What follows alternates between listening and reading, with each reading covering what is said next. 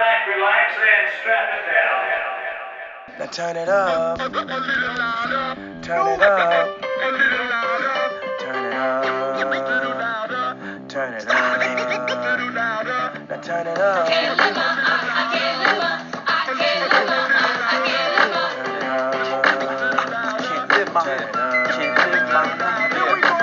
I can't live my life this way. Continually get high instead of run around like one bird down. It's a new day, gotta do it big just to get by. Show no respect, can't live that way. Welcome to the Strap It Down podcast.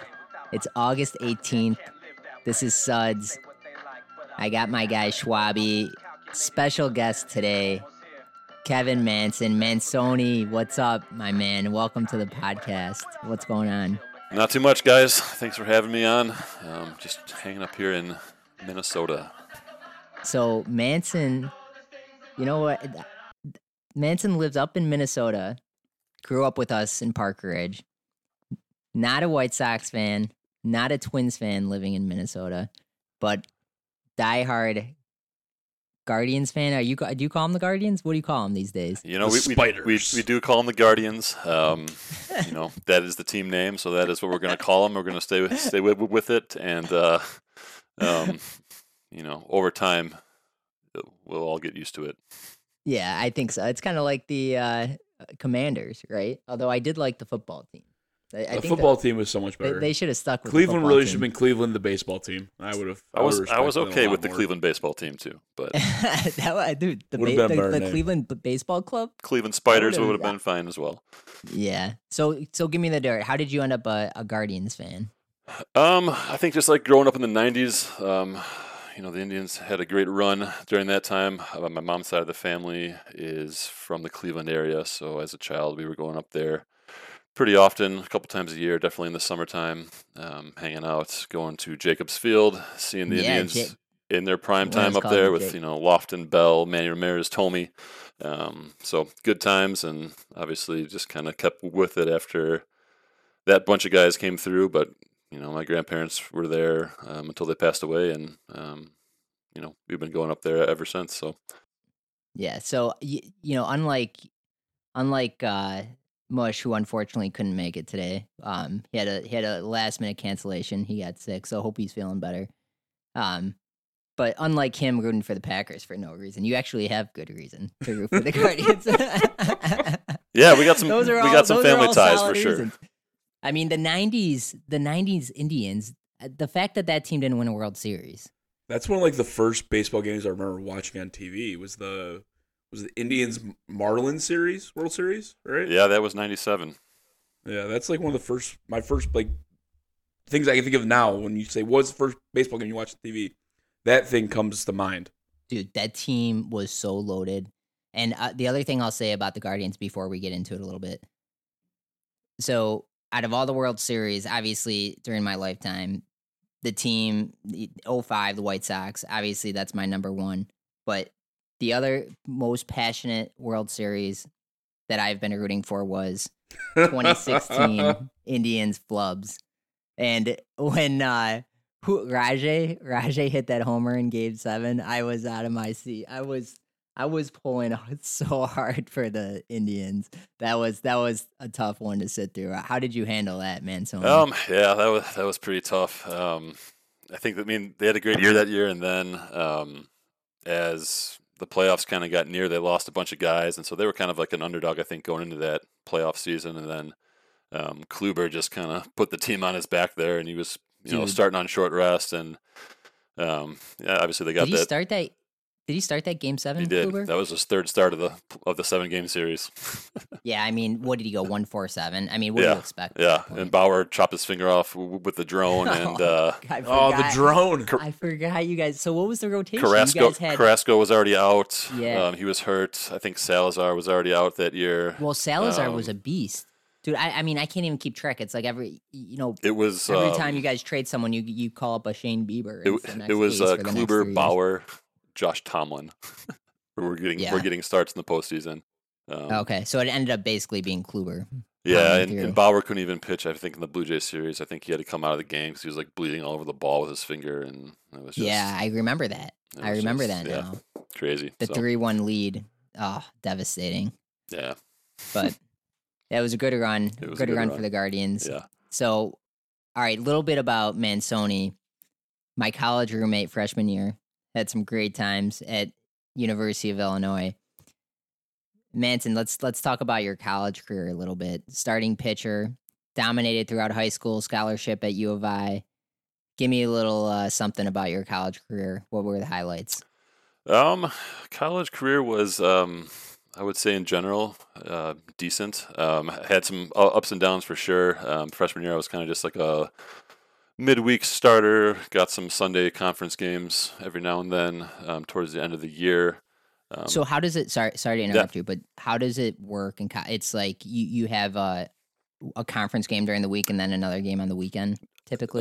During the midweek games are generally non-conference games. So that'd be Okay. like against Southern Illinois, Illinois State, Bradley. Yeah. Maybe UIC comes down or whatever. Blackburn. Blackburn College in the early goings if we need to schedule some games. Your first start, Blackburn. More local games for sure. Got it. Okay. And then the conference season is Friday, Saturday, Sunday. Generally, it was 4 games my freshman year. Then they moved it to three 9-inning games the last 3 years. So sophomore year, so I would usually get, I was kind of challenging for maybe the back half of the rotation there on the first year, and we get a couple game 4 starts in the conference series every now and then. And sophomore year, I had a great summer, and then after a couple of weeks of the regular season, in the spring sophomore year, I was starting our Friday night games that year. And what were you topping out at? That year I was like 92. Was Damn, pretty much dude. where I was topping out at. You had to get some scouts out there. It's 6'7", pound and 92. How was the movement? Yeah, What there were might you have been. throwing? I think the fastball movement was certainly okay. I never really developed a plus second pitch, if you will. Yeah. So the curveball, changeup were just kind of show me pitches. But the fastball was kind of where I was, and I could place it pretty good. I didn't walk a lot of guys. So You always had good command. Yeah, I feel command like. was always good. I mean, Little League. I remember facing you. Obviously, we played together Yeah. in high school, but you never walked guy. I mean, that's why you were so solid. You were always in the zone and throwing heat, yeah, I was which is at that level. yeah, I you was dominate, kind you of know what I mean. Bieber-esque. Bieber-esque. We'll get to that. I can't wait. Yeah, so sophomore year was pretty good. I ended up going 8-2. I think I snuck on the third team, all Big Ten team. Dude, do you have like a plaque for that? I do, yeah. Yeah, they give That's you a little awesome. plaque. That's awesome. And then we qualified for the Big Ten tournament that year. I had a complete game against Ohio State. I think the first game of the tournament, and then we lost the next 2, and so we got bounced out. But hopped on the all tournament team for that appearance, and then junior year I broke my foot in the fall. Had some tendonitis in the shoulder. I only pitched about 5 innings junior year, and then when I came back senior year, velocity kind of went down a little bit. Hadn't thrown in about a year, and it was kind of like our long relief guy. Got some starts, conference. Yeah. Kind of like our fourth starter, fifth starter, and kind of wrapped up my career that way. So Stoney, the analyst for the White Sox, he always says, and Schwaby, I'm sure you notice this as well, but right away you could tell if the pitcher has his stuff or not. As a starter, how often would you say you had your best stuff versus not, and how long did it take you to know that you didn't have your best stuff on that night? I would say you can tell pretty early. For me, it was just there was a couple games that still stand out today where I was like, man, like velocity just felt good, arm felt good, like Yeah, you're just cruising. pop of the catcher's mitt just felt better. Sometimes that's Yeah. just kind of the stadium too, but and then there's times out there where I'm just like, man, we're just struggling here to get the ball by anyone, and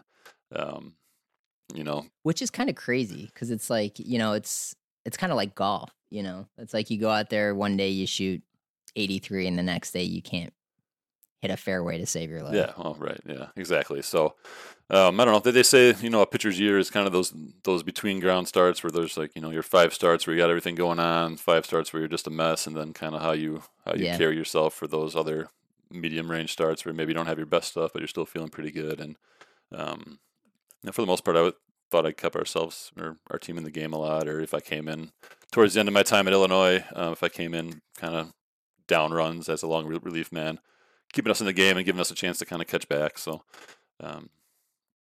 Yeah, I like a nice Johnny Cueto for the White Sox, always keeping you in the game. Johnny Cueto, what a guy. No, well done, man, Tony. That's awesome. I think, that's a hell of an accomplishment. Third team All Big Ten. I mean, just think you'll always forever have the fact that you threw a complete game against Ohio State University. The Ohio State University. Yeah, Please get it apologies. right. The Ohio State. I mean, think about that. That's literally like the best collegiate school in the world. Kev, and you're out there throwing complete games. Was JB Shuck on that team? yeah, he was on JB Ohio Shuck State. was? Yeah. Did you K him? He was he pitched too, so he was like I think he was a dual player. Big Ten had a couple of those guys. I Left-hander think for the White Sox. Kev played a couple against, I think, at least 3 White Sox greats. JB Shuck, Josh Fegley, Josh Fegley was Indiana. Fegley, he was an Indiana, guy. right? and Yeah. and my personal favorite, the great legendary White Sox Zach Putnam, Zach Putnam. Oh, yeah. who was the original Two-way. Ohtani. He was the Ohtani of the Big Ten. Did he go to Michigan? Yeah. Sure did. Putnam. Friday Putnam pitcher was pretty good. Friday for the White pitcher Sox. and DH the rest of the time. That dude was Did you ever dude. did you ever play Indiana State? Who? Indiana State. Yeah. Sycamore? Yeah. Sycamore. Omagroso, remember Omagroso? Yeah. Reliever. He went to Indiana State. He was a little older than us, though. Okay. I don't know if you remember playing I him. don't remember him. I know He we was a pitcher. played against He pitched- Goldman Tate played the baseball for Notre Dame. We played against him down in Texas. Tate played baseball? Yeah, man. Dude, what an athlete. That guy's a freak athlete. Yeah, they had I think Pollock. Did Pollock play for them too? They don't know. They had a Yeah, couple guys. Pollock. Yeah, Pollock's around our age. Yeah. Yeah. Dude, that's that awesome, that man. means he's getting old. Yeah. Right? Yeah, dude.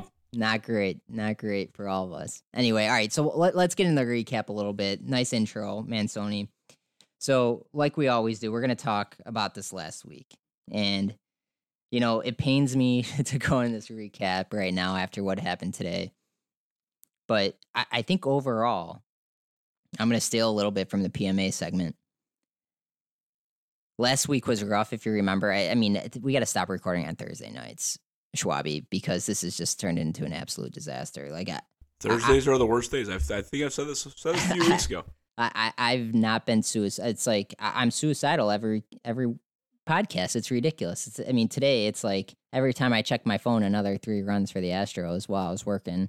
Josh Harrison taking the 9th. It's like, all right, Tony, put me through some more pain, please. But all right, back to the recap.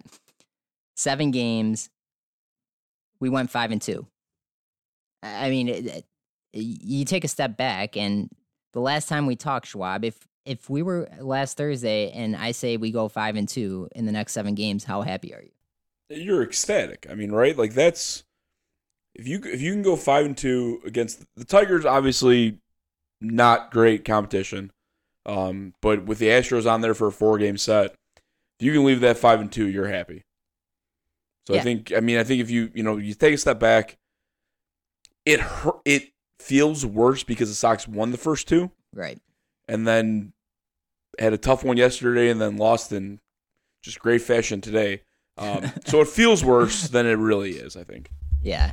And I think that's what a sweep does. You throw in a couple sweeps and then you split series, you're fine. I mean, sweeps are so important during the year, and it's important to sprinkle in a couple sweeps, but I think more importantly, it's important to avoid sweeps, because if you get swept, I mean, that puts you back weeks to make that up. Yeah, you got to handle your business against the bottom of the division at the moment.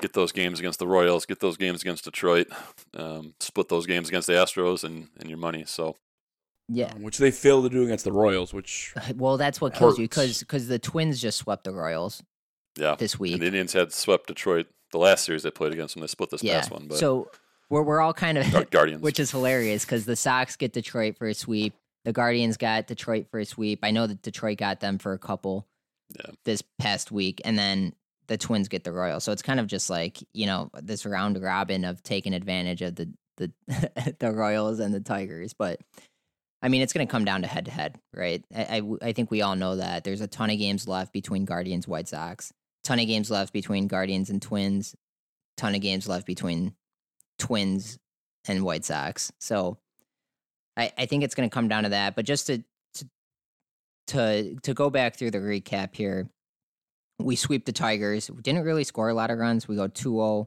6-4, 5-3 in those games. I felt pretty comfortable watching those. I thought we had some great pitching, some timely hitting. Would like to see some more home runs.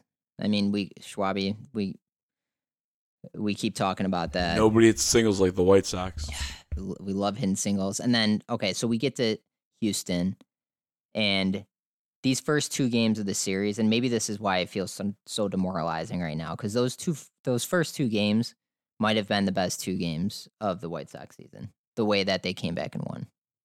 Oh, they're absolutely huge. Like now the one thing I will say, the Sox have played better against better competition this year than they have in the previous 2 to 3 years. Like they've split series, one series against your upper echelon teams, which they weren't doing previously.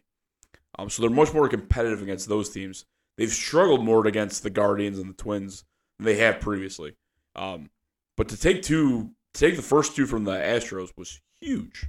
Huge. And Yohan Moncada with the game-winning RBI in both of those games. Yo knows clutch. We saw it all over Twitter.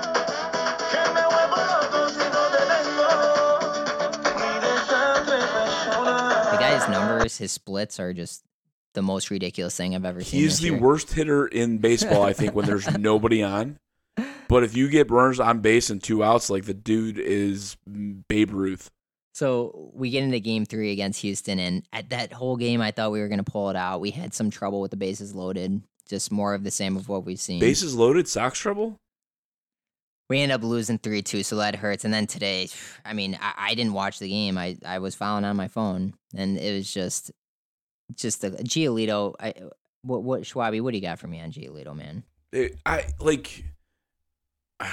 We did the whole Giolito Schwabi metrics a few weeks ago, and I was giving you all the reasons to be excited, and he did me a solid, and he pitched well for a few weeks, and he's struggled since.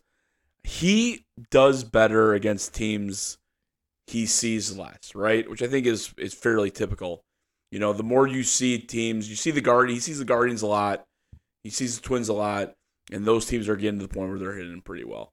When you're getting guys who haven't seen him a lot, he's doing okay, but those division games, he's really struggling. Yeah, and just gives up an early 4 runs. Then I think he has 3 guys on, and then 2 guys on. Tony goes to Vince, and the rest is history from there. I mean, this team's got me to my knees, man. I'm begging for mercy. It's like every week, it's the same story. I'm like a broken record every time we talk White Sox baseball. But so that's a recap for this week. I got a sour taste in my mouth.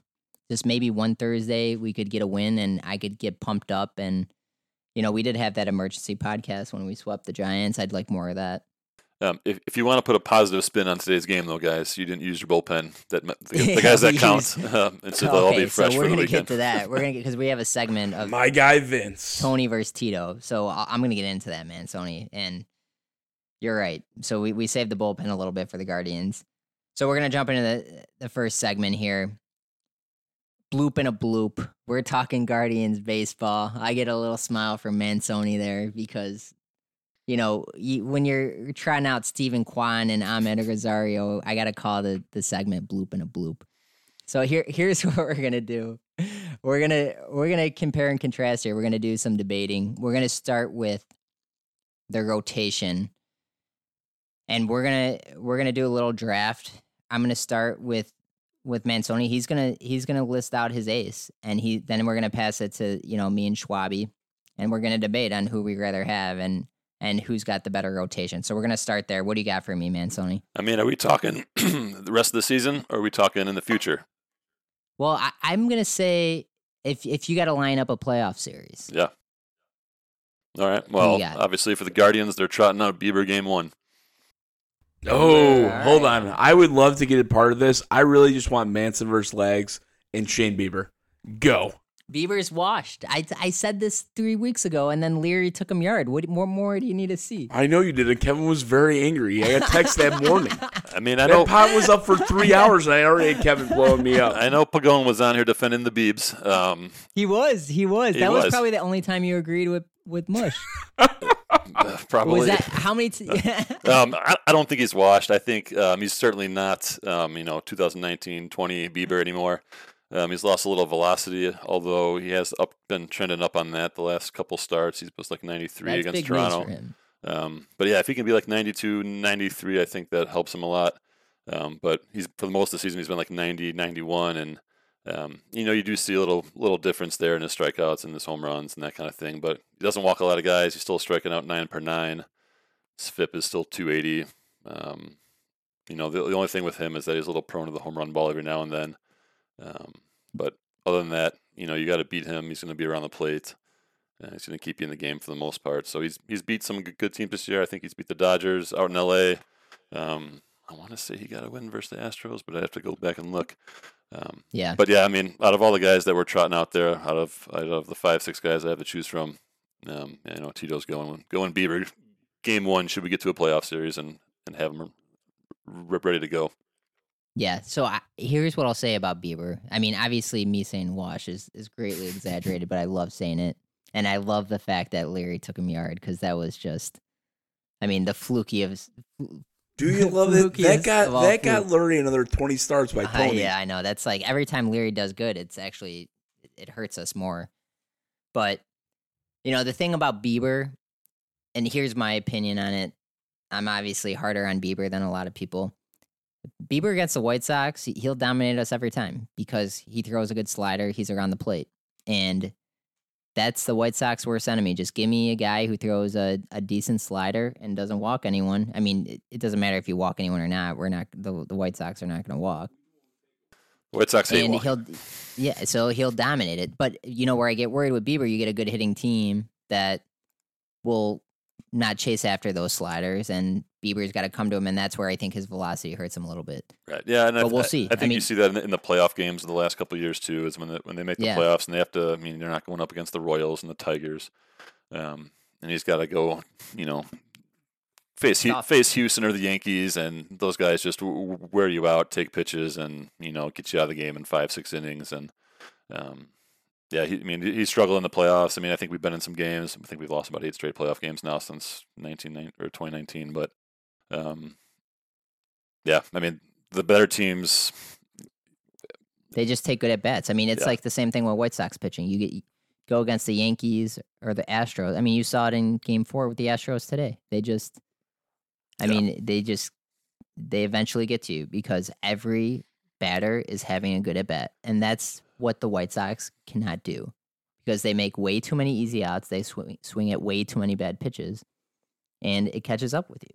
Yeah. I don't know, Schwabi, what do you got on Bieber? Yeah. Dude, you're stepping in. As I told you, man, like he's got some things to say. He's not the pitcher he was, but he's still doing pretty damn well. Yeah. Is he an ace of a top-notch staff now? Maybe not. But is he a damn good 2, low-end 1? Yeah, I think he still is. Yeah. I mean, he's solid. He's rock solid. We got Bieber Saturday against... Who's he going Cueto, against? Is it Cueto? That's gonna be a hell of a matchup. It's an easy win for the Sox. Nobody beats Johnny Cueto. So, all right. So, our ace, Schwabi. Who you got? It's Dylan. Yeah. I mean, it's Dylan. The only issue with Dylan, and I will contend this is a legitimate issue with Dylan, is that guy gives you 5 innings way too often. Mm-hmm. That happened recently. He gives you 5 way too often to be an ace. And that's why, again, the stat where he's, he went the most starts or tied the most starts with only 1 run given up is great, but it's also slightly inflated by the fact that the guy's only going 5 or 6. Typically your ace is going 6, 7, 8, and, he's going 8 and he's giving up 2. Going 8 and giving up 2 is a better start than going 5 and giving up 1. Yeah, that's what you get a guy like Framber Valdez, right, who just pitched against the White Sox. I think that guy has 21 or 22 quality starts this year. I mean, you could argue that he has more value than a guy like Dylan Cease. I mean, it's kind of like Cueto. Obviously, you get one game to win, right? I'm going Cease over Cueto. But if you're talking like long-term value over the course of a season, you can make an easy argument that Cueto has more value than a guy like Dylan Cease. He doesn't have the shutdown stuff. I think the way Cueto is I think that's a hard argument. The way Cueto has pitched this year, I think it's valid. He's saving the bullpen. I mean, Cueto on has a significantly higher quality start amount, especially considering the fact he started probably 5 to 6 less games. Yeah. So, all right, round 1, Bieber, Cease. Sorry, man. So I would say the White Sox. I do like Cease. I would say the only thing about him that I don't like is that he probably walks a little bit too many guys, and obviously that goes to not staying in the game as long as you'd like.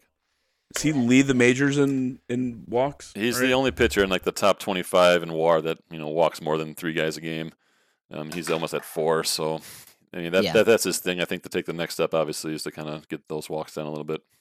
Yeah, 3.9 walks per 9. Yeah. That's an awesome point, and it's 100% true because I don't put Cease in the category as a Verlander or a Scherzer or a DeGrom because of the walks. Yeah, right. But I think Cease has that potential, and for sure. it's gonna the one thing that's gonna change that is bringing the walk rate down. That's it. And I think I don't know what it is. Maybe he's just got to trust the stuff more, or maybe he just gets a little more command. But the stuff is obviously there. And to date, Bieber and Cease tied at 3.5 WAR. Wow. Well, I'm gonna give the edge to Cease. Of course you are. Round 1 to the White Sox. So let's move to round 2. Who do you got, man, Sony? Our second in the hole right here is Tristan McKenzie. He's put together a pretty decent year. He doesn't really have the wins and loss record to show for it, but he's 8-9, but with a 3.14. He comes and goes a little bit. His FIP is 4.1, so I mean he's definitely feasting on the division. But in terms of rolling guys out there, he gets rocked by the Twins on occasion, and then throws a gem against the Astros. So didn't he shut out the Astros? Yeah, I think he went 8. I don't think he went a complete game, but I think he went maybe 8. This last time out. So he's hit or miss. Again, a little susceptible to the home run ball. 20 home runs on the year, but that's peppering the plate with strikes. Doesn't walk a lot of guys. 2.3 walks per 9. So out of our options here, he'd be our second guy. Yeah, I think that's right. McKenzie scares me. I think Friday he's a terrible matchup for the White Sox. We've gotten to him a little bit, but that's when he didn't have his control. Yeah. I feel like he's figured it out a little bit this year. He had one game against him, I think last year maybe, or 2 years ago, where he couldn't find the plate. He walked a ton of guys from what I remember. Yeah, I think that's part of being young, right? He had a bad stretch. I think it was probably in 21. I don't know if they sent him down for a little bit, but he was walking tons of guys. I think it was last year. Then he came back up, and I think he had a good end of the season, and then has kind of solidified himself in the rotation for this year. But yeah, he does go in kind of stretches where 3-4 starts. Well, he won't find it, and then they get him back on track. So yeah, well, I hope he doesn't have it tomorrow, for your sake. Or I should say for our sake. No, McKenzie's good, man. I think the thing what scares me about McKenzie is his raw stuff. I think is probably the best on the Guardians. I'm curious to get your opinion on that. And if he has it, it's going to be a long night for whoever team he's facing. Yeah, I mean, he's our youngest guy. He's 24, so he's got some significant experience already up here. But his stuff's good when it's on. He kind of throws at he's like a string bean out there. He's pretty thin. Yeah, he's so skinny. Kind of has like a weird delivery as well, and I think there's some deception there. And I don't know.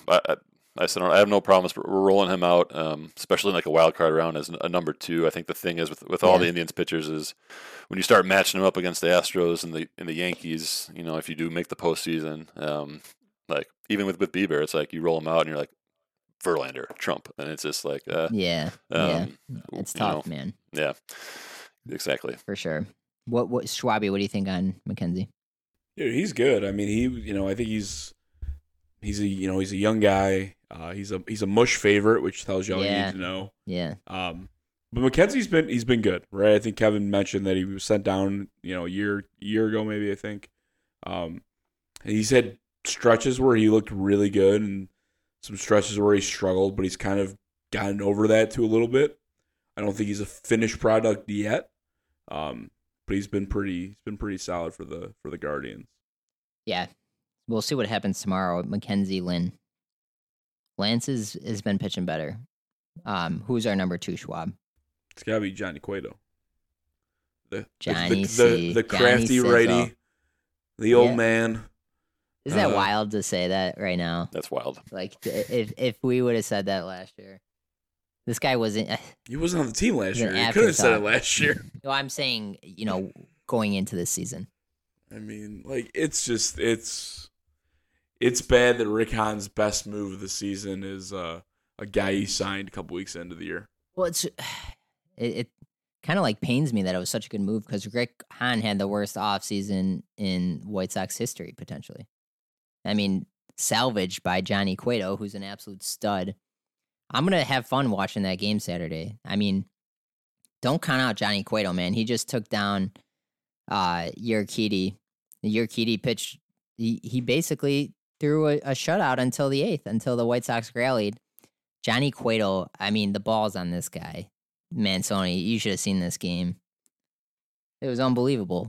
Cueto goes 8, giving up 2, 1 earned, and just against the Astros. And he's calling out the team. He's basically managing the team because Tony's worthless. I mean, the intangible that he's bringing.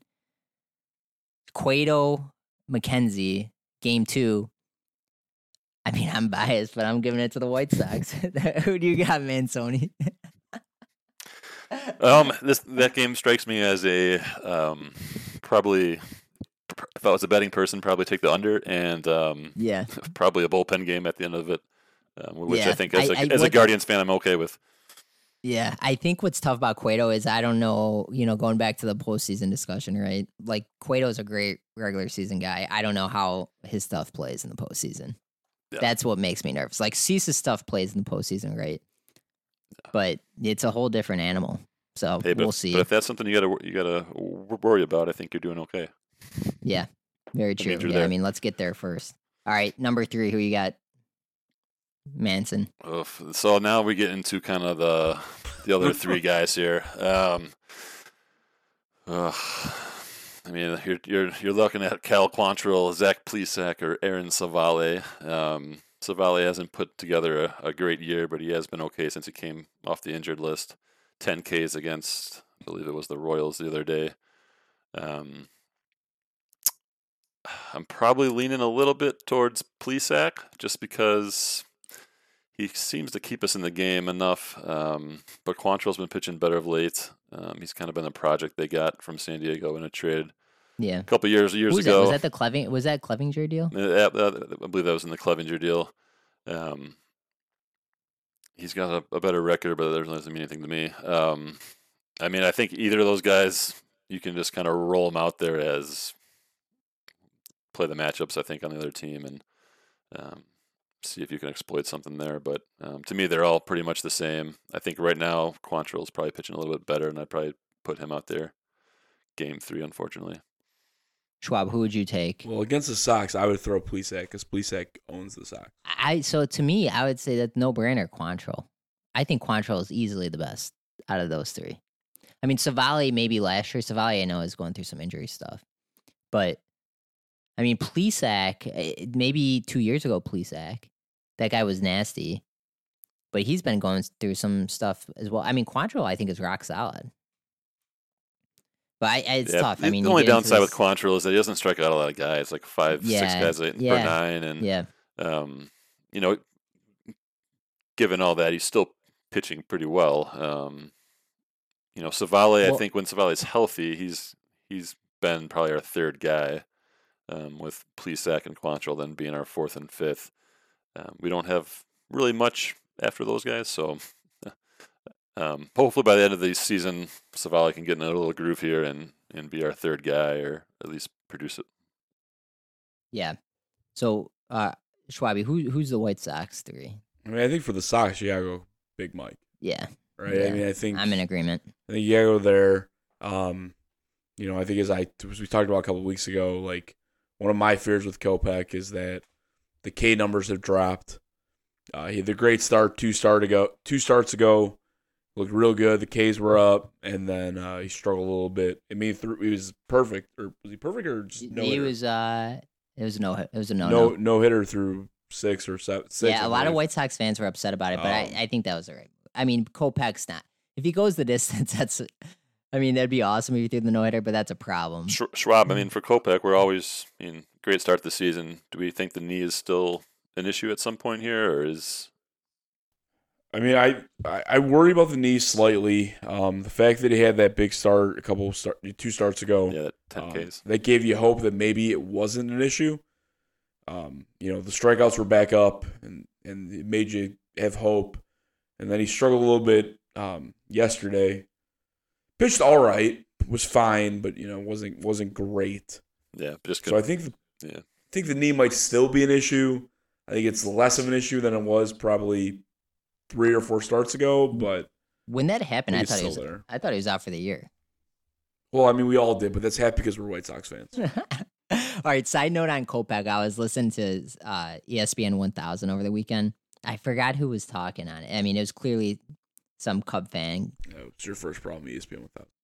And I know, I never do, but it was on because I was listening to the White Sox, and it was just a residual of me waking up, Fair. The next day and it being on. Fair.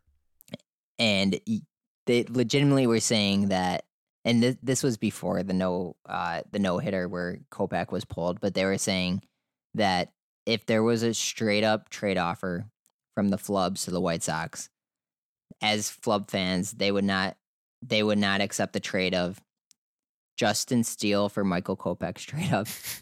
I have to laugh because, I mean, that's the most ridiculous. That's absurd. And they said, I wouldn't do Justin Steele for Kopech straight up, and I wouldn't do Keegan Thompson for Kopech straight up. I mean, they're both absolutely ridiculous. Keegan Thompson's, I think, way better than Justin Steele. But, give me are these guys delusional? That's the only rough. thing that's worse last year is when, at the trade deadline, it was the scorer, I think, and it was Bernstein and Rahimi, and they were talking about. Yeah. Do you remember this? They basically said, "Oh, what would be great if the White Sox traded Cease back to the Cubs for Jack Peterson." Do you remember Jack Peterson was on the Flubs and he got traded to the Braves? That was a really and they really said bad Bernstein take. and Rahimi said that Cease would not be enough to get Jack Peterson in the. I mean, how are you on the radio with? At that point, don't talk baseball. And that's the thing, that's ridiculous. That's ridiculous. Bernstein, I think, is a fairly smart person. He is. I absolutely love Rahimi. I think he was maybe support. I mean, it was just maybe it was like a brain cramp. Dude, that's bad. I mean, from a years control standpoint, from it just makes you sound like you have no idea how baseball works. It was a really, really bad offer. And granted, Cease was solid last year, not great, but I think he went through a rough patch right around then, which contributed to that, obviously. But that was a really it's a rough take. So Kimbrel ended up being traded for Madrigal and Cody. Cody. Don't forget Cody. Which was good because I was never a Madrigal fan. He reminds me of you of a guy named Stephen Kwan. He reminds you of yourself. Don't lie. Stephen Kwan and his average 82 mile per hour off the bat exit velocity. Ozzy will tell you it doesn't matter. Mansoni, you know what I say about the White Sox and the Guardians? Sometimes you got to look in the mirror and just say, I'm not losing to Stephen Kwan today. I mean, give me a break. Hey, man, Stephen Kwan is put up a very nice year for the Guardians, and I always complained to Elder about this over the last 5 years when the Indians had their kind of competitive window there for they were they never invested in an outfielder. The outfielders we've thrown out there over the past 10 years have been garbage. You think in the World Series we had like Brandon Geyer, platoon player. Zimmer, Naquin, platoon players, or guys that didn't make it. And Naquin's actually good now. Well, he's a platoon split guy, but we never invested in outfield. Brantley was like a DH. He wasn't really playing the outfield because he got hurt so much. And we just had all these punch and Judy outfielders, Rajay Davis. We just had like 6 of them. We just threw them out there, and we were like, ugh. What's going to happen? So Kwan's been the best outfielder to hit Cleveland in quite a while. The irony of the Madrigal and Kwan That was like you said, Schwaby. That's exactly how I played in high school. I was such a slut. Like I couldn't even hit the ball to the outfielder, but like I just can't stand them as Major League Baseball players. Just like give me home runs, give me fly balls. I don't want Put the like ball in the air. the difference between like high school baseball and Major League Baseball couldn't be more different. All right, so I'm only gonna do 3 on the rotation. I mean, I think that's probably a wash for number 3. I mean, maybe Kopech, you don't know who you're going to get, right? I think that if Kopech's on, I'd give the advantage to the White Sox, but consistency-wise, I'd give it to the Guardians. I think maybe across the board, right? Like, that's where it's tough because I think it's all solid matchups and it comes to the bullpen where let's line it up in the bullpen, Mansoni. Who, if you got to go 7, 8, 9, who's coming out of the pen for the Guardians? Right now, you're probably... I know who 9 is. Yeah, obviously right now you're giving it to Klaus. 8th inning, I think James has been back. Karchinacek, he's back, and he's been pitching pretty well. My guy Wild Thing? Wild Thing's back. He's settling into the 8th inning. Does he get the haircut still, or did he finally get a normal haircut? He's got a normal haircut now, but 16 Ks per 9. He's doing the thing pretty well. That guy's a blow up waiting to happen. He definitely is a guy you love to have. Really good of late. He's one of those guys where you love to have him on your team. You probably hate him if he's on the other team, and he's celebrating his strikeouts in your face all the time.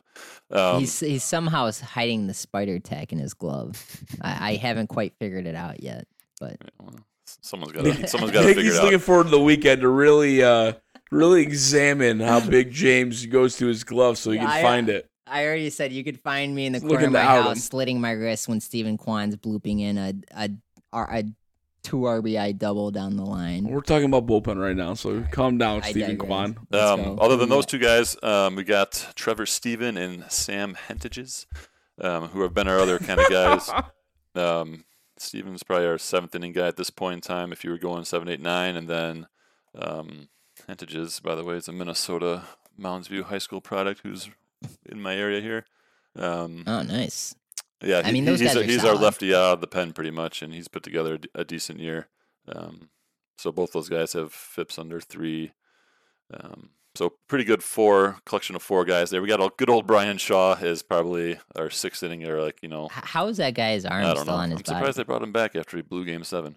Oh shit! But, yeah, I forgot he was on the bump. I mean, the guy's got you could call on the guy. He's got some value. Yeah, he's pitching to a 5 ERA right now though, so he's not doing too hot. Yeah. But they turned a failed starter, Eli Morgan, into a decent reliever. He had a really good first part of the year, but his ERA is coming back to life here in the back half of the season. But yeah, we got 4 or 5 deep in terms of guys I like to trot out there and feel somewhat confident with in a leverage situation. So Morgan's was lights out at one point. Yeah, he was great the first part of the year because however you say his name. Karinchak, he wasn't playing. He was on the DL for a while. And Morgan was kind of taking his spot before the emergence of these other guys. So I think all those guys are pretty much homegrown too, which is, a staple of the Guardians pitching method. So, I love our bullpen. So if it's a tie game in the 7th, I feel pretty comfortable. Yeah, I mean, you would take it all day. Yeah. I mean, this discussion is involving, in my opinion, 2 of the 3 best relievers in baseball. Yeah, I mean, the White Sox have a great pen, too, so. Schwaby, how do you line them up? I mean, I think it's Raylo in the 7th, it's Graveman in the 8th, and it's Liam in the 9th. Clase is great. I think him versus Liam is pretty much a wash. I think those are two of your best closers in baseball.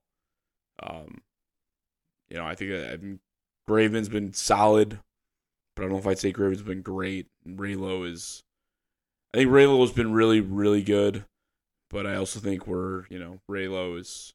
Dude, Raylo's numbers are. He's got he's really good. 50 Ks and 8 walks. Something absurd. Ronaldo's been really, really good. So, Raylo in the 7th over Kelly, over Bummer. Bummer will be back. I mean, you can't trust Bummer at this point. And then Diekman as your lefty. I mean, they're very both teams have very solid bullpens. Yeah, I mean, I think the bullpens are both very, very strong and definitely a a strength for the team. If you can get either of those teams into the 6th or 7th of the lead, you're gonna have a hard time scoring runs. Mansoni, who are you giving the advantage to? I'd probably lean a little bit to the Guardians here. I think Graveman's had a good year. I think he's still his whip is a little high. I like the other guys when healthy. I think the problem with the Guardians is they got to keep their guys healthy. I think they're probably maybe an arm or two deeper in terms of guys that I would trust out there or that you would want to see out there in a playoff game. I would actually say that maybe the Guardians have so many guys that they could probably do an opener if they wanted to and help out one of their maybe 3rd, 4th, or 5th starters and get them in the mid game instead of facing the top of the order the first time through. But I give the advantage to the Guardians a little bit on the bullpen. Yeah, I think that's fair. The White Sox did an opener one time with Raylo with Davis Martin up. Yep. I was actually at that game. And we won. I liked it. Look at Tony. It was quite shocking. Thinking outside the box for Tony. There you go. Well, I mean, Tony was told to Tony do it, was I'm very sure. confused by the whole thing. Won the game and then Tony didn't do it would again. sleep those innings. Tony, after the game, he was like, "Oh, it was suggested by the front office. I hadn't heard of anything like that." He was probably a couple drinks deep too. So yeah, and the Indians have only done the opener, I think, 2 or 3 times this year. So it's not like they're doing it. I mean, Shaw opened up a couple games for him. Eli Morgan got a start, but that might have been when he might have started at the beginning of the year. I'm not sure. yeah, I'm kind of split on the opener. It's a great idea in theory because you get like a reliever for the top of the order, but I think there's more to pure numbers where like getting in a rhythm, those types of things. So I'm not like the biggest fan of it. I think that's why I think it's died a little bit. It was pretty big the last couple of years, but I don't know, not something that's stuck around. So okay, so bullpen, I'm not going to disagree with you, Mansoni. The Guardians got a good pen. I mean, they have arguably the best closer in baseball. That guy's lights out. Just turn the game off in the 9th if the Guardians are winning because that guy has some of the nastiest stuff I've ever seen. Let's talk lineups. Let's get into it a little bit because I don't get how the Guardians. It's like every time I watch them, it's like dying from 1,000 paper cuts. I can't do it. It's like. Well, I'm here to defend the Guardian slander. You said it yourself. The White Sox lead the majors in singles. Yeah, well, it's true. Well, I mean, we'll get to that. I have no problem bashing my own team. Talk to me about the lineup, Mansoni. Yeah, the lineup has come, I would say. I mean, I didn't expect much this year. I certainly didn't expect to be competing for a playoff spot. Coming into the year, we had Ramirez. Felt really good about him. And, Reyes was, our 4th hitter, 5th hitter, whatever. And we felt pretty good about him. And now he's on the Cubs. He's hitting bombs for the Cubs. Yeah, he hit a bomb for the Cubs. I mean, take it easy. He was a designated hitter. He was striking out 41% of the time. I mean, how can you stay? He was hitting like 210. Good for it. That's why I like the Guardians, though. They're like, I'm not going to put up with it. It's he can't even play the field, so like he can't solve their outfield problem. Can you imagine if that was the White Sox? Like the whole team would be cut. And no one is hit. No one the Indians are paying him $2 million or something like that, and they're like, "Hey, we're just gonna send you out packing, and someone else pick up your contract." That's funny. So, but yeah, it's been. I mean, I feel pretty good about 5 of the 9 spots in the lineup instead of only feeling good about like 2.5 as the season started. Rosario and Andre Jimenez has really kind of stepped into a role. That guy's a stud, man. Kwan, I count him too. So that gives us 5 guys when you count Naylor as well. The bottom 4, though, awful. Really looking for some answers. I don't know if they regret signing Miles Straw to that extension. It was a cheap one. It was like 5 for $25, but he's hitting last and batting, 210. A guy like Miles Straw, though, he's like an Adam Engel. Those guys have value. Yeah, for sure. Because, I mean, if he's fielding well and he's doing that stuff, great. I think. Well, dude, here's a perfect example. I think it was game 1 against the Tigers. It was like the 7th inning. I think it was tied. He gets a leadoff single or a leadoff walk, and he steals second. The game's over because he gets the third, and they knock him in, and then you get 2 innings out of your bullpen. I mean, you get to the 9th, and Clase comes in, it's over. So I think there's value there with a guy like Miles Straw. So for sure. Like, you're not going to get killed on a contract like that. Yeah, right. I mean, it was and if this is the bottom and he only gets better from here, then great. Yeah, exactly. First base, Naylor's been playing a lot of first since he kind of shattered his leg playing outfield a year or two ago. And is that guy healthy? Is he? I feel like he sits. He had some ankle soreness he's been getting that a little bit over the course of the year. He was back in the lineup already, so hopefully it's not a lingering thing. But I hope it's lingering this weekend. He's been surprisingly solid for us. OPS just north of 800. I think we don't really have a DH, which is ironic. We're missing the kind of catcher position has been the worst. I thought we were maybe upgrading a little bit on the trade deadline, hopefully. They were looking at Sean Murphy from the A's, I think. There was some talk about Contreras from the Cubs, and, didn't end up transpiring. So we'll roll out Austin Hedges and his 174 average. I do think the Guardians value the catcher position more for receiving and calling a game than they do with offense, and that's kind of been the case over the last 5-6 years anyway. But would have been nice to see some offensive production coming from the bottom 4 spots of the order. Other guys that we have down there, Owen Miller, he's 240, 297 on base. He's not very. He was hot to start. Yeah, he gets a little hot every now and then. I think they got him in that trade with the Padres as well, or maybe they got him with the Mets. I forgot. Okay. That was a little bit of a fleecing with the Mets, because they traded Lindor. They got Rosario and Jimenez. Yeah, they got him. Yeah, they got about 4 middle infielders. Jimenez has been better than Lindor. Yeah. Yeah. I mean, Lindor's been better this year. He was bad last year. Lindor's having a great year. Yeah, but I mean, Lindor's also making $1 zillion. Yeah. Well, right. Yeah. I mean, the Indians are definitely a bang for your buck kind of team, and it's unfortunate to see guys like Lindor get shipped off, but they make. I'm at the point where I trust the trades, and we haven't really lost out on a trade that I can think of. We traded Clevenger, ended up with Tommy John, and would have expired on his contract anyway. We traded we maybe traded Kluber a year late for Clase A, but then we still got Clase A for him, and he's turned out, and we extended him. So he's turned out okay. We traded Bauer at an opportune time, I guess, and dude. This guy's who's the GM? That guy's got dirt on everybody. He knows exactly what's going on. Yeah. So, I mean, it sucks to see those guys go all the time, but if you make a trade with the Guardians, chances are you're either a big market club or you're getting fleeced and you don't know it yet. My least favorite moment of the offseason was when Jose Ramirez signed the extension. Oof. I thought that guy. Oh, I was hoping he was gone. Oh my God! I couldn't believe it. At a discount, the guy's leaving money on the table. What's he doing? Hometown discount.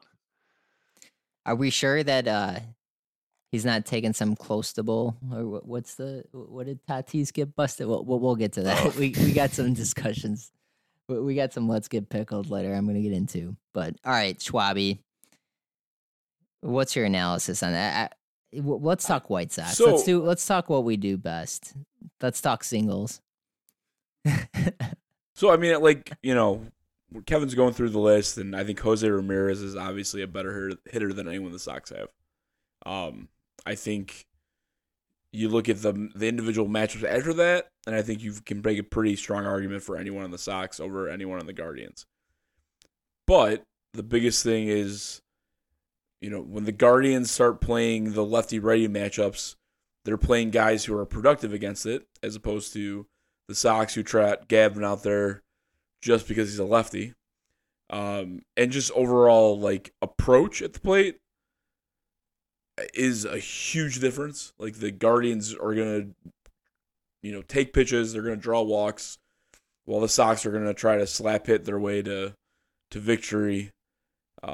And then, again, I think one of the biggest things I like to point out is, you can be a singles hitting team to a certain extent if you walk and if you are fast and aggressive on the bases. You got speed. They got speed. And the Sox, again, that's why you see the Sox, they'll have a game with 15 singles and 2 runs because they're going station to station. Have you ever seen so many bases loaded from 3 singles? It's usually you get the bases loaded because you get a couple walks in there. Now the White Sox are like, nope, I'm gonna hit 3 singles, I'm gonna load the bases, and then I'm gonna strand 3 runners. They're great at it. They've got it down to an art form. Yeah, it's man, it's you hit it on the head. It's too much station to station, too many singles. We have the extra base hits. I mean, these guys are. Eloy Jimenez is the guy came up. He was a top prospect.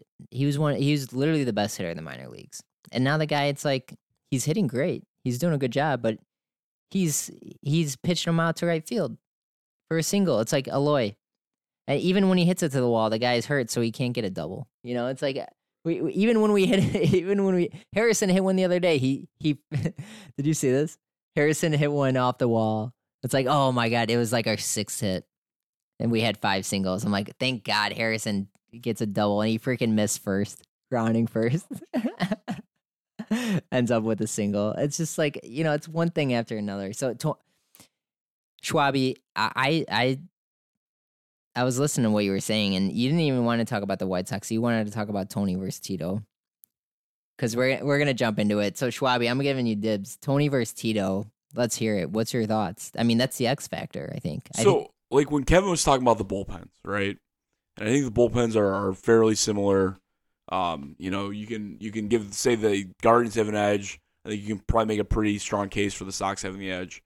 But here's gonna be why I would lean to the Guardians. I would lean the Guardians in bullpen because of bullpen usage. Tony's awful.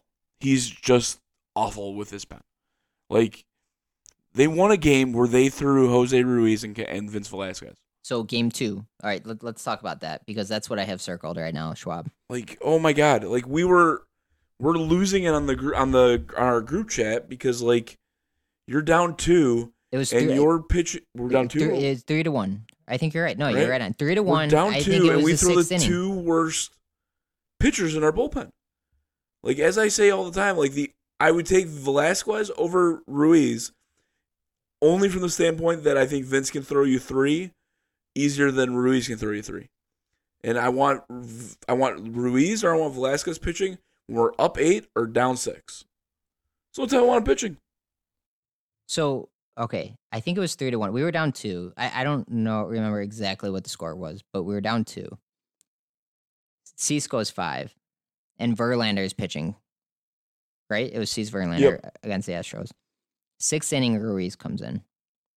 7th inning, Vince comes in. And we're down 2. And we're on at that point, a 4-game win streak. Here's my thing, Schwab.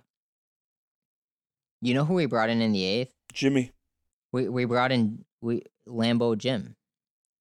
And Lambeau Jim, this guy has been lights out. I mean, we should have talked about him in the bullpen discussion. This guy is a dog, dude. This guy has the dog mentality. Him and Sebi, these guys have dog mentalities. Who let the dogs out? Lambeau Jim comes in the 8th, and here's my problem with what Tony did. If it's a 2-run game, you do everything in your power to keep that a 2-run game as long as you can. So if you don't want to commit to a Graveman, if you don't want to commit to a Reynaldo Lopez, that's fine. Okay, I get it. Like at some point you gotta go deep in the pen, right? But here's my thing. If you're looking at 6, 7, 8, 9, and you're down 2, and you have the last 2 guys in your pen are Ruiz and Vince, right?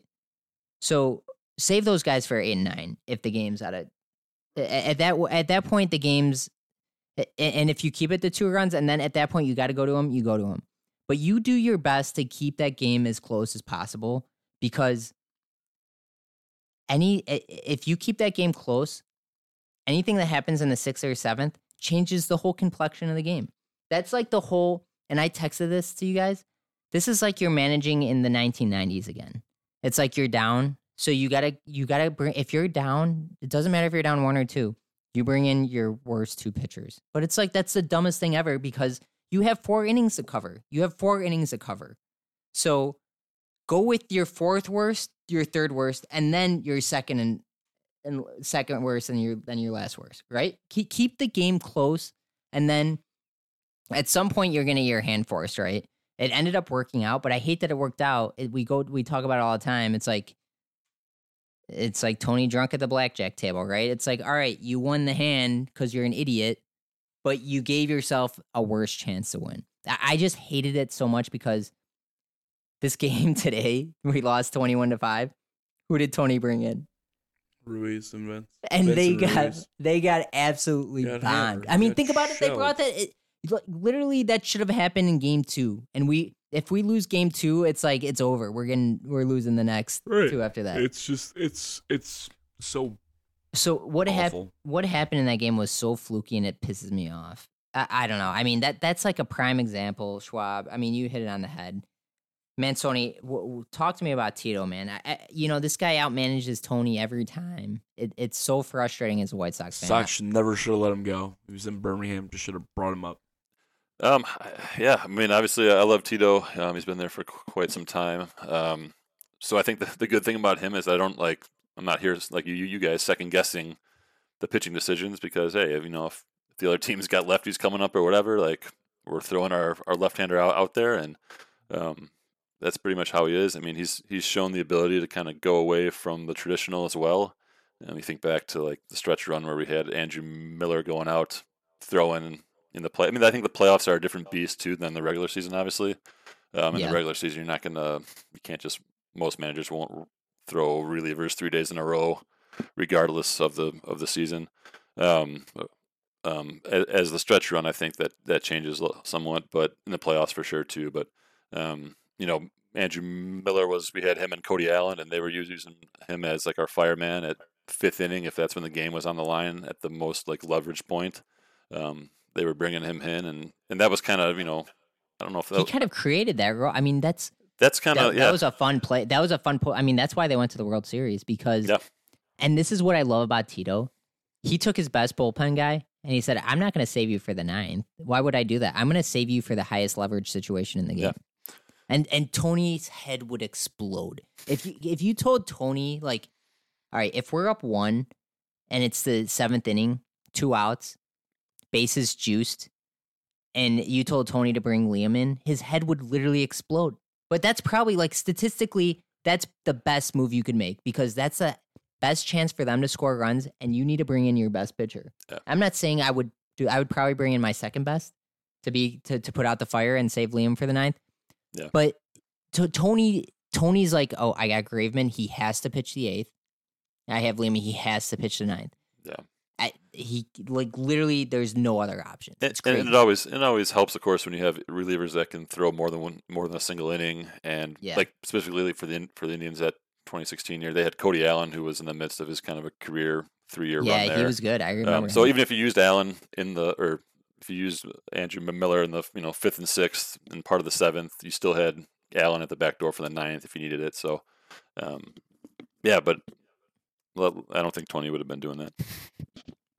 All right. So overall, I mean, that's the X factor, right? I mean, why do you think that they're 2 games ahead of us right now? I think Tito is arguably one of the top managers in baseball, right? I mean, I think he's at minimum a top 5 guy, and I think currently Tony's a bottom 5 guy.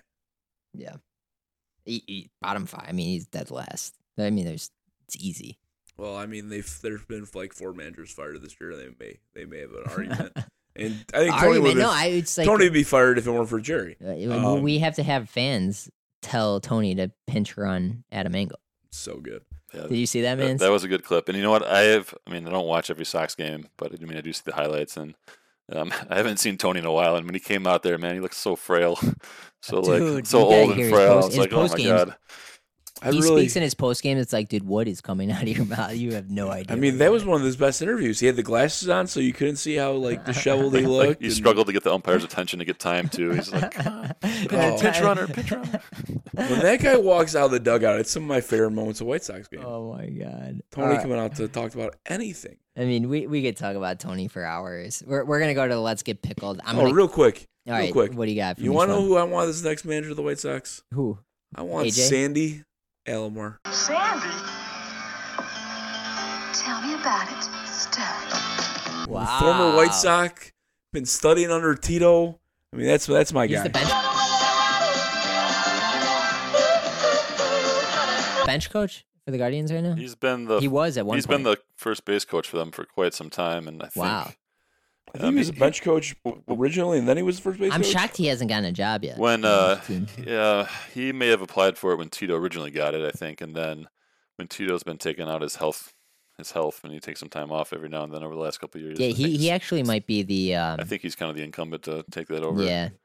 Yeah, that makes sense, Manson. Coach in waiting, maybe, I don't know. Be nice to see him. He's obviously around from the '90s teams, and yeah. Can you believe these Chicago Bears are now pounding the Seahawks? We're watching the preseason game. I mean, this is unreal right now. I mean, when you got a powerhouse like the Chicago Bears, I mean, I don't know what else you expect. Matt Nagy era is over. So we're moving on. Let's get pickled. I'm kicking us off. Here's my let's get pickled, gentlemen. Fernando Tatis Jr. The 80-game suspension, PEDs. This couldn't be a more embarrassing look for Tatis. And not that I'm enjoying a moment here of a White Sox failure trading the guy, but I can't help but think that this guy's whole career was built off the fact that he was juicing. I'm of the opinion, and I'm happy to say it, because his excuses were just so pathetic for what happened that my opinion of what happened is this guy, he forgot to take his masking agent before the test, and he has been juicing hard this whole time. Because this is, if you look at his career minor league numbers, he literally, I mean, I'm not going to accuse Jose Ramirez of this too, because this guy hit like 6 home runs in his minor league career. But Fernando Tatis was the same. This guy had no power, and all of a sudden he's like the face of MLB. I think he forgot to take his masking agent, and now he's busted. And he's blaming it on a ringworm that he had to get treated, which makes no sense. It was a bad haircut, man. He had a rash from a haircut or something. I mean, dude, how about the players' reaction? What do you guys think? The players' reaction, they're calling him out hard. I mean, I think we all know the excuse is something that everyone just has to kind of say at this point, is like, give some excuse. I don't think anyone's ever come out and said, yeah, I was juicing. Like, it is what it is. I got caught. Everyone always has this terrible excuses. And yeah, I would have more respect for him if he did. The excuse was so bad, though, because it was like the drug that he said that he took was like, for ringworm. And doctors were commenting on it, was like, that would never happen. Yeah. It's impossible. I do think sometimes players juice when they rehab to get back quicker. But I mean, I'm just going off the top of my head there. I mean, I do know that that's a thing. Whether or not he was juicing before then, obviously, no one knows. But yeah, obviously, no one buys the excuse. What do you think, Schwab? Let me push back a little bit on he didn't hit home runs in the minors. As an 18-year-old playing in single A and double A ball, he hit 22 bombs. Full year? How many at bats? 486 at bats, right, 575 plate appearance, 131 games. He had 22 bombs at 18. At 19, playing Double A in 88 games, over 394 plate appearances. He had 16 bombs. Yeah, he's probably juicing. He's probably freaking pounding the close to bowl or whatever it is. That's the same amount that James Shields gave up that year too. The White Sox won the trade. Yeah, the White Sox were waiting. They played the long game. Tatis got busted for roids, and now we can say we won the trade. Dude, okay, that's fair. He was really good in the minors. But he came up to the pros, and he was better than he ever... I mean, that's very... It's like Juan Soto-esque, dude. There's like... The Mike Trout. You're talking about like less than 3% of players that get called up and start putting up better numbers than they do in the minors. But I think it's a couple things, right? I think it's you have an extremely talented player, and you also called him up when he was young, right? When you wait until a guy, when you pull a White Sox, and you wait until a guy's 24 years old to call him up, he's kind of reached who he is. Yeah. When you call a guy up at 20, he is still developing and getting stronger and all these things. I mean, his last full year in the minors, and full is, 88 games, was at 19 years old. Yeah. Played 2 games in the minors at 20. 2. I mean, that's fair. I just got a bad taste in my mouth because of that excuse. I think it's just so lame. Oh, the excuse was bad. But it's also what every Major League Baseball player's ever done.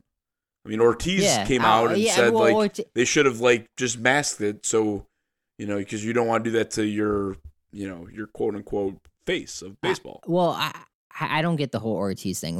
Why isn't Barry Bonds in the Hall of Fame? Well, but Ortiz says that because that's how Ortiz is in the Hall of Fame. So what did Ortiz say?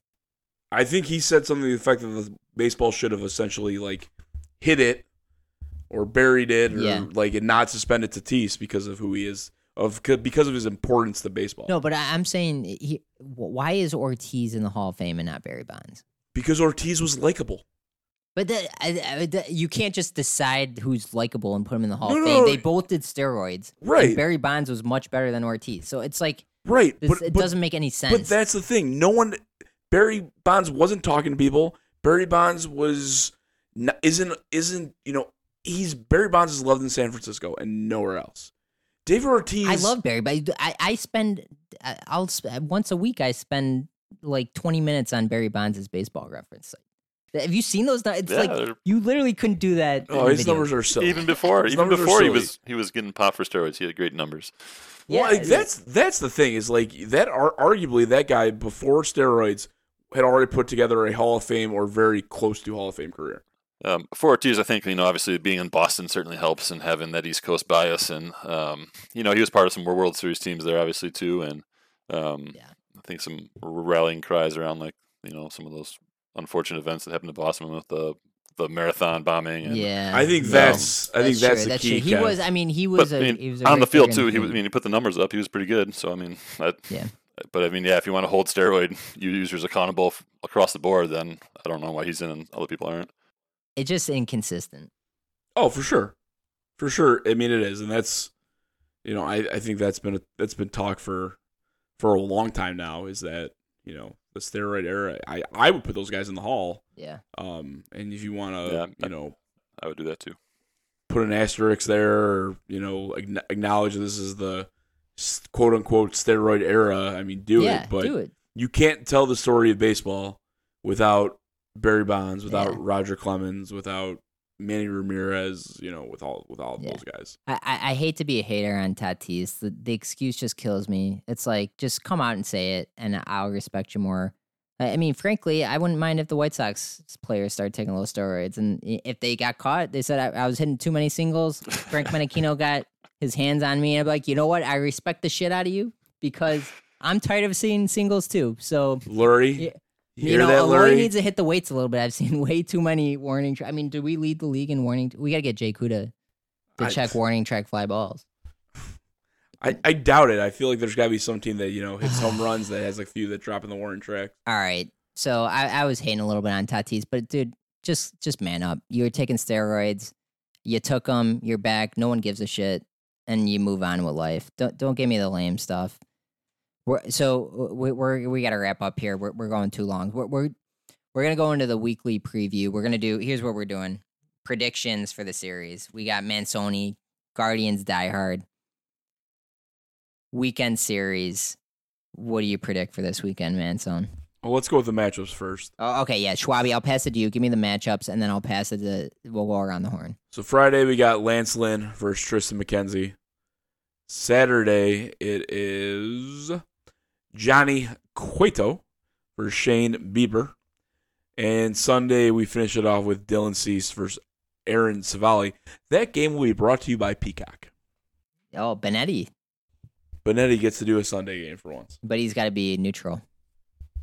It's Jason. He's always Jason. All right, Mansoni, what do you got? I'm gonna, I don't think either team's gonna get a sweep here this weekend. So I'm thinking a 2-1 Guardians series win here at home in Cleveland. Which games? I will take the first two. Cease has pitched pretty well against Cleveland this year, and Savali is probably our worst starter of the weekend. So we'll see if the White Sox bats can get on track here after these last two games, and if they can clear their heads from today's beatdown. But yeah, I would say I'm gonna go 2-1, 2-1 for the Guardians this weekend. Schwaby, give me 2-1 for the White Sox. I'll take the last two. I don't like the McKenzie matchup tomorrow. And And while I don't love the Bieber matchup, I'll take my chances with Big Game Johnny. First big game guy we got. Big Game James didn't do it much for me, but Big Game Johnny I'll take. And then Dylan's been great all year, and he's been especially great on Sundays, it seems. So Yeah. Schwaby, I'm with you 100%. I think tomorrow's going to be a tough one for the White Sox because Lynn's been a lot better lately, but it's like he's the BABIP gods are against him this year. The last time he pitched in Cleveland, I think it was a lot of little bloops, dink and dunks, and next thing you know, it was 6-0. So I don't know. I don't know how tomorrow's going to go. I'm hoping Luis is back. That's another thing we didn't talk about. And my next hope would be that Yasmani does not DH at any point in time during the series. You cannot, going back to Tony, dude, you can't DH your backup catcher. You can't do it. You're handcuffing yourself. It's And my third request is that we don't ever have a game. And this is largely in the whole reasons why Yasmani can't DH. I hope we don't have any games where we've got Eloy and Vaughn in the outfield because as we saw I think it was the last time we played the Guardians, they saw Eloy and Vaughn out there and every ball was a double. Oh my, that was when Vaughn was in the right. Or no, it was Sheets. It was Sheets in the right, and I said Sheets cannot play another game in right field. It was every ball was a double because they just kept running, knowing that Eloy was gonna jog everything. I said this last week, but this is a weekend where you gotta hide all sharp objects in the house because the Guardians are gonna be running wild, man. We'll see. I don't know. I was feeling great on Tuesday. Right? Real positive on Tuesday. Okay, yesterday. Not so great today. I don't know what happened It's today. a Thursday. It's a bad day for the White Sox, as we've seen all too much this year. This is Trials and Tribulations Thursday podcast for the White Sox. I do think regardless of the weekend here, I think we're lining up here for a pretty tight race from here on out. Was looking at your guys' schedule here at the end of September, and you guys got the Twins, I think, for a 3 or 4 game set, the Padres, and then the Twins again for another 4 game set to close out the year. So might be a very interesting September. Yeah, I think this one's gonna be tight all year. I think like Kev was saying, he didn't expect the Guardians to be in it, but I don't think anyone in this division really wants to win it. I think there's a good chance that you're gonna see somebody, lose 2 out of 3 at the end of the year and still get in because someone got swept or something crazy. Yeah. Well, don't rule out the wild card either. I mean, either both of these teams can get in the playoffs. There's a very tight race. The AL East has been falling apart a little bit. The Yankees have been struggling hard, which is actually hurting both the Guardians and the White Sox. Right. Which is frustrating. Yeah, if the Rays, Orioles, and Jays can beat up on each other a little bit, maybe these Central teams could creep up a little bit. Minnesota's a game and a half out of the last spot, and you still get the 3-game series regardless. So huge weekend. I mean, this is what it's going to come down to. We've talked about it. It's going to be head to head. So Sox go to Cleveland, then we go to 1. We have 1 game in Kansas City on Monday, and then 3 in Baltimore. So we got to take that one in Kansas City. I mean, that's not debatable. And then who do we got? Who do we got next week lined up, or is it too early to call? Kopech versus Lynch for Kansas City on Monday. That's Monday. Okay. Tuesday is Giolito versus Austin Voth. I don't know. Weird last name. Voth. There you go. Manson probably knows him. Wednesday, we got Lance Lynn versus Spencer Watkins on FS1. Schwaby with the channels. And Thursday, you got Baltimore at Baltimore too. Baltimore's tough at home. Yeah, they're playing good.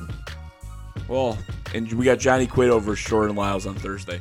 The nice part about Baltimore at home is Baltimore's, push the fence back, so they can't hit home runs. So the Sox inability to hit the ball in the park is neutralized. But they're not fast either. I think you got to win 3 out of 4. You got to win 3 out of 4. I don't know. We'll see. So last week we were 3.5 out. Now we're 2.5 out with a Houston 4-game set out of the way. I'll take it. Man, Sony, thanks for joining the pod, man. It was a blast. You did a great job. Yeah, man. Thanks for having me. Hopefully, next Sox Guardians matchup in September will still be tight and we can reconnect. Yeah, I like it. Schwaby, thanks for joining. All right, we'll catch you next week. See ya.